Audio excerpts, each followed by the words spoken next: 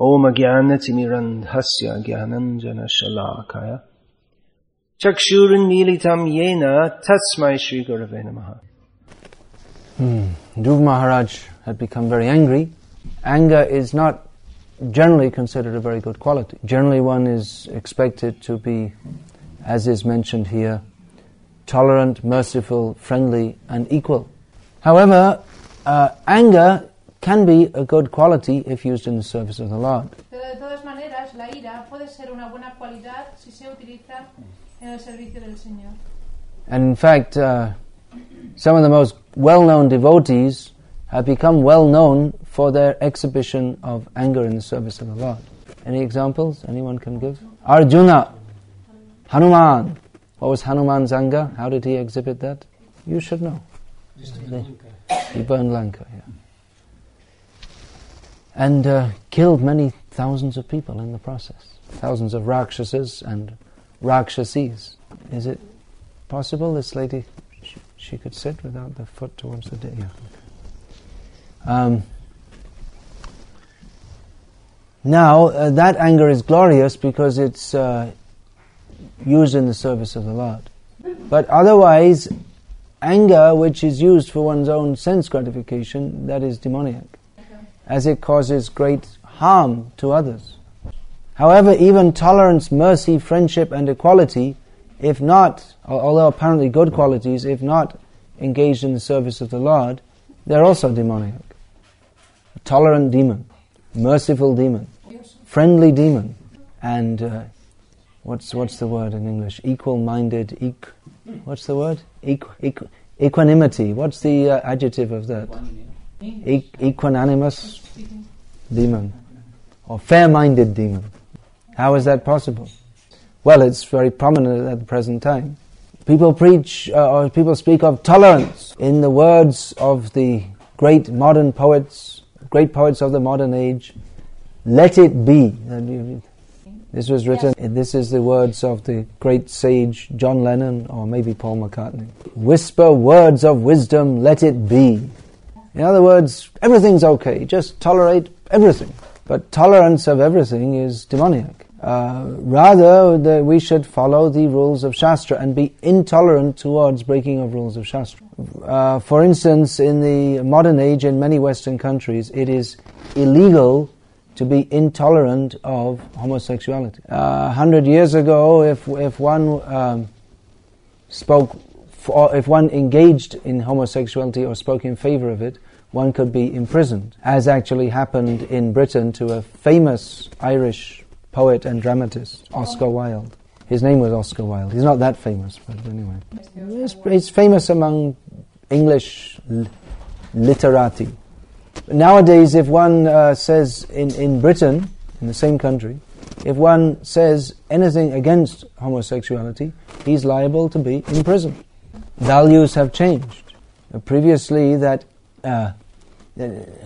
nowadays people think that one should be tolerant of everything, pretty much everything.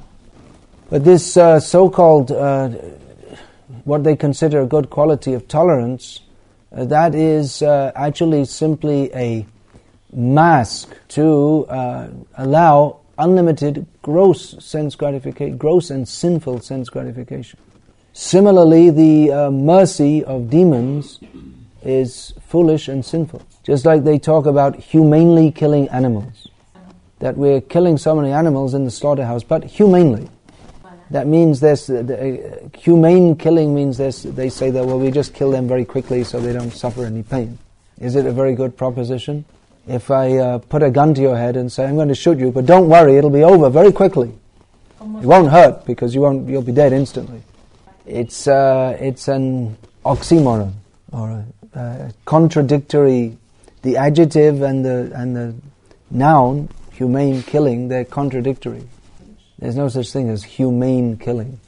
Or they talk of mercy killing, euthanasia, which many people nowadays are voluntarily going in for. And it's probably, is it legalized yet in any country in the West? I think in Holland maybe.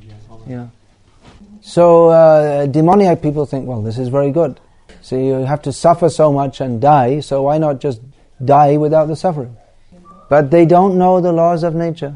Pravritim cha nivritim cha janana vidurasuraha. They do not know what is proper behavior or improper behavior because they are demons. They don't know that killing, even apparently to put someone out of suffering, is simply causing them more suffering. Because whatever suffering they have to undergo according to their karma, one cannot remove that. They'll have to suffer it in a future life. And if they agree to or personally prematurely end their lives by then they accrue more sin for that very act. Similarly, the foolish demons, they are against capital punishment. But they don't know that this is mercy killing. Capital punishment for a murderer, that is actually merciful towards him. That's actual mercy killing. No. They simply judge from their humanistic or humanistically misguided viewpoint. Similarly, their friendship, the friendship of one who is not Krishna conscious, that a devotee should avoid. It is not beneficial. If a friend is talking all so many things without any relationship with Krishna consciousness, then he's not a friend, he's an enemy. That's why most of the parents in the world, they are the worst enemies of their children. They think I'm looking after my children, I'm being so good to them. But if they don't train them in Krishna consciousness, then they're actually committing violence on them, spoiling the opportunity of human life. And this samatva, or equal vision, well, that's just like in the modern age they have this feminism, that men and women should be considered equal in all respects. That women should also have the opportunity to go to Iraq and torture prisoners. Why only the men? They should also be in the front fighting troops and do everything exactly the same as men. Totally overlooking that men and women, by the arrangement of nature, have completely different psychophysical propensities. As Prabhupada pointed out, if men and women are to be equal, then the men, they should also give birth to babies. Why only women? And it also introduces the very dangerous principle of men and women mixing unrestrictedly, which is very convenient for the demons who wish to enjoy illicit sex. So this kind of false equality is actually demoniac. So actually all the good qualities are only possible in devotees, as is stated in a well-known verse from Srimad Bhagavatam that Srila Prabhupada often quoted. Does anyone know that verse? That only devotees have good qualities and demons don't have any. That's the last line. Yasya asti suraha. Okay, you got it. This means that those who are akinchan, devotees of the Supreme Lord, those who have no desire for anything but to serve Krishna, they are the natural abode of all godly qualities. Whereas non-devotees, they have no good qualities, for they are simply on the mental platform and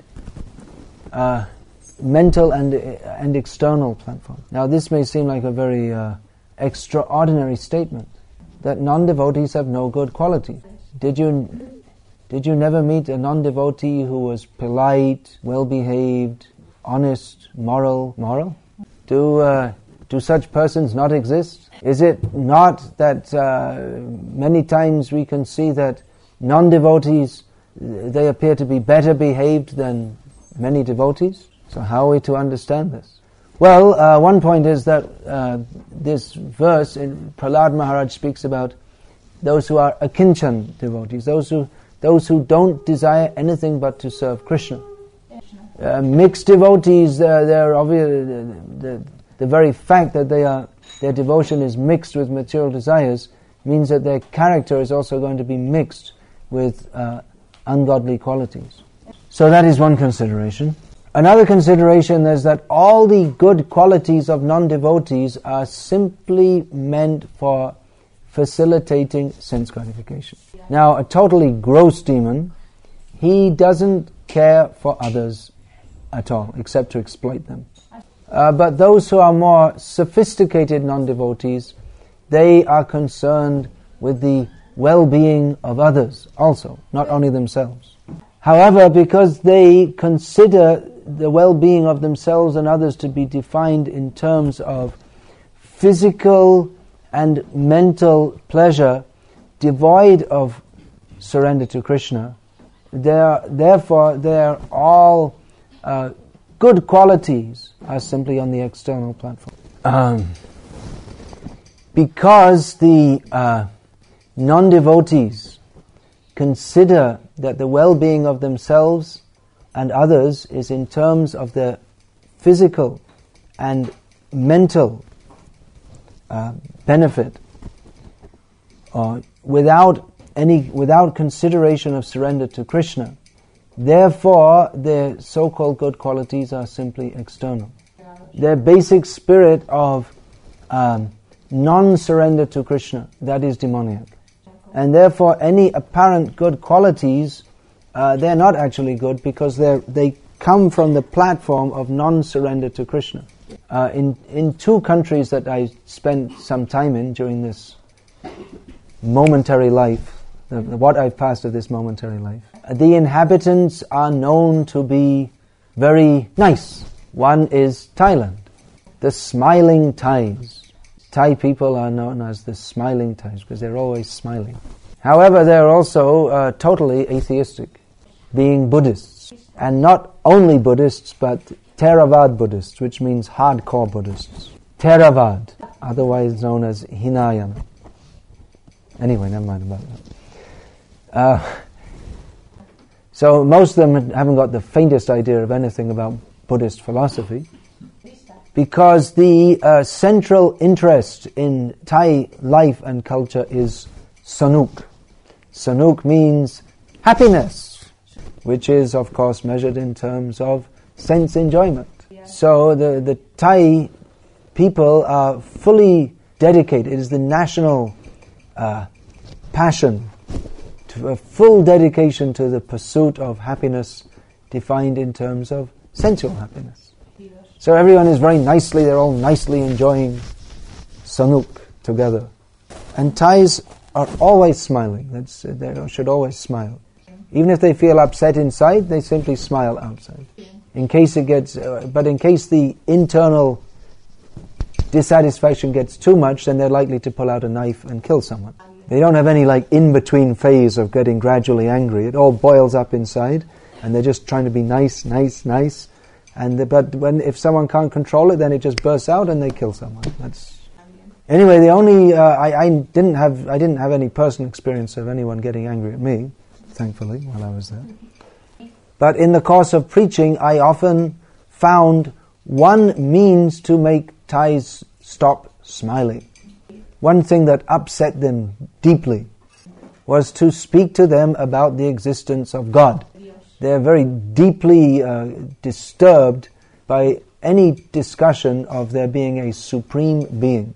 Now, another country in which I spent 5 months, not that much time, was Denmark, where everyone is also very nice. They're not very nice to the pigs. Danish bacon is famous. What? Danish bacon. Bacon. That's on the British breakfast table, not the Spanish. So I don't know now, but in Denmark at that time, which was 1979, there were more pigs than people. And at least in two towns that we visited, we saw in the center of the town, on a very high plinth, a huge bronze statue of a pig. So you may wonder what's this got to do with Krishna consciousness, telling all these things.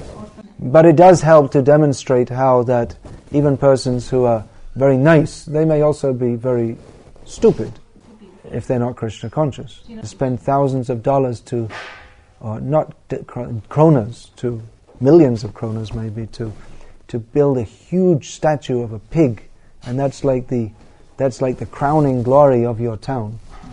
So you can imagine that in Denmark, they have no one's rich and no one's poor. They take all the. It's like a Robin Hood government. They take all the taxes from the rich people and they spread it all out, and everyone's happy. rico y nadie es pobre. El gobierno Pork, es como- yeah, pork. They're eating pork. And they're very tolerant to everyone and very nice and everything is good and everyone's happy. So in the course of meeting with people there, we came to know that just, for instance, one symptom of their open-minded society is that in the schools it was a normal thing for the children, say age 14 or whatever, to be having sex with their teachers. You know, it's having all those pigs around must have some effect on the people's consciousness. And you can also imagine that there are not many vegetarians in a country whose economy is based on pig slaughter. So we had this experience when we were talking. Actually, we'd hitchhiked a ride from one town to another. We were on the pick, collecting for preaching vehicles for Bangladesh. You were what about? We were on the pick. Yes. Never heard that phrase? De la cúspide, yes. On what? Collecting funds for preaching, to purchase preaching vehicles for Bangladesh. So two of us, we hitched a ride from one. We were hitching a ride from one town to another to do our sales. To sales? Sales. We were selling records. Entonces, Oasis. And so one young couple, they picked us up and they asked what we're doing, and we told, well, actually we're monks and we're traveling around. And they were very nice. But then when we said we're vegetarians, then the man his whole countenance changed. I don't like anyone telling me what I should eat. So we should very nicely and friendlily all eat pig together and prepare ourselves to become pigs in the next life. So such niceness may appear to be very nice, but it's actually not. This niceness that accommodates envy towards others, this so-called niceness, this is not niceness. After the Second World War, before the Second World War, Hitler was considered very nice by those of his countrymen who he hadn't killed. Once he had killed his main political opponents, then pretty much everyone in the country supported him. And his Kampf seemed very reasonable to the Germans at that time. That, we're Germans and we're the best, so all these surrounding countries, we should just invade them and take them over because we need more space. And actually his philosophy, it is, if we accept Darwinism, then his philosophy is the natural outcome of that. Survival of the fittest, the strong shall overcome. So it's good for the human species that those who are less capable and strong, they should be eliminated, and the strong ones, they should rule. Anyway, after the Second World War, they formed the United Nations, which had the United Nations Charter of Human Rights, in which they stated several self-evident principles which are ridden with foolishness, full of foolishness. For instance, they say that it is self-evident that all human beings have equal rights. But this is not actually a fact, because some people are born with more Janmaishvarya Shruta Shri than others, better birth, more money, more intelligent and more beautiful. So the very basis of their Charter of Human Rights is foolish. And it's a charter of the human rights, or the human right to exploit and terrorize other species.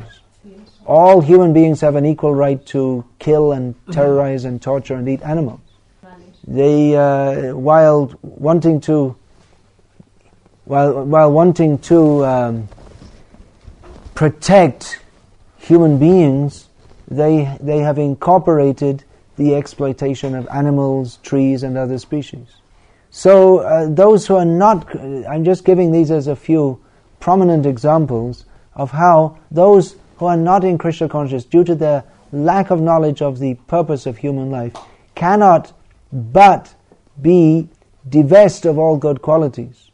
Even their attempts to be good, because they're based on envy of Krishna, they cannot but be harmful to others. Everything a non-devotee does is harmful to himself and others. Even the mother very lovingly fondling her child is actually being violent to that child if she doesn't teach him about Krishna. She doesn't teach him that the goal of life is not to be attached to me, but to be attached to Krishna. So this should be understood very clearly. This is one of the factors that distinguishes Krishna consciousness from mundane religion. That mundane so-called theists conceive of God as being the upholder of our genteel sense gratification. They do not understand or accept, nor do they want to understand or accept, that we are meant for Krishna's sense gratification and God is not meant for our sense gratification. So although theists like Christians and Muslims may be a notch up from atheists, they're not really that. They're actually basically they have the same basic consciousness. Both the atheists and the so-called theists have as the same goal of life, which is sense gratification. It's just that the so-called theists believe in a God who will help them to achieve that. So what is called theism, what goes on as theism in the world, is maybe just beginning to approach something called theism, but it's not actually theism at all. Theism means belief in God and acting according to His principles. But if one doesn't know who God is, then what is the value of saying I believe in God? Just like how many of you believe in Australia? Others are doubtful. Well, I also believe in Australia. Australia, it's a species of cucumber, right? So I also believe in Australia. You believe in Australia? I believe in Australia. A species of wild cucumber that grows in the Amazon. So, although we use the same word, the concept that goes with it is completely different. So those who say, I believe in God, yes, God is some angry old man with a long beard sitting on a cloud throwing thunderbolts down at those who are not Catholics. And once he came to earth and then he died for 3 days. God was dead. Then he got up again. And you pray to him and he fulfills all your desires. We believe in God. That's not God. So what is the value of their belief in God? Or that God is an undefined, undefinable... What? If it's undefinable, you can't say what it is. It's an undefined, undefinable. Using undefinable as a noun. So what is the use of such theism? So Krishna consciousness gives actual knowledge of God and of Krishna also. Because, don't say it too loud, Krishna is not really God.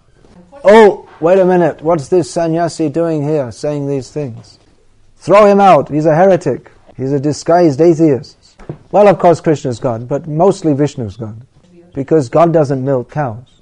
He sits on a throne and oversees everything. But Krishna milks cows. So Krishna is more than God. Now how can anyone be more than God? Well, Krishna consciousness is more than theism. Anyway, that's another discussion. But the point is, Yasyasti bhakti bhagavatya kinchana sarvair gunais tatra samasate suraha harava bhaktasya katon mahan guna manoratena asati dhavato bahi. You like to give the translation of that? En español. Yeah, they're literally on the chariot of the mind, mental platform. Today is the first day of Julan Yatra. It's a very joyful festival. Radha Krishna Leela is always joyful. At the same time, we have the news of One of the members of the devotee community here? Of Spain, not local. Oh. Spanish. Having passed away, which is not joyful. So, it requires great faith in Krishna at such times to accept that God is good. One of Prabhupada's godbrothers, Sadananda, he was from Germany, and he was in India. He came to get guidance from Bhaktisiddhanta Saraswati Thakur. And he came to India to get guidance from Bhaktisiddhanta Saraswati Thakur. And even after the passing away of Srila Bhaktisiddhanta Saraswati Thakur, he stayed on in India. So when the Second World War broke out, he was put in a concentration camp, like all the other the other Germans and Italians in India at that time. So anyway, after the war, he went back to Germany, and he was a good friend of Prabhupada's actually, and he was in communication with Prabhupada. And he told Prabhupada that he experienced in Germany that pretty much everyone had become an atheist. Despite being under Hitler, they still had the gumption, you don't know that word. What's another word? Or the boldness, or the brazen, the shameless boldness to pray to God that they would win the war. And in those days, because they weren't so advanced in feminist understanding, the women didn't go to war. So they were praying to God, send my son home, send my brother home, send my husband home, send my father home. But they didn't come home. Mostly all wiped out.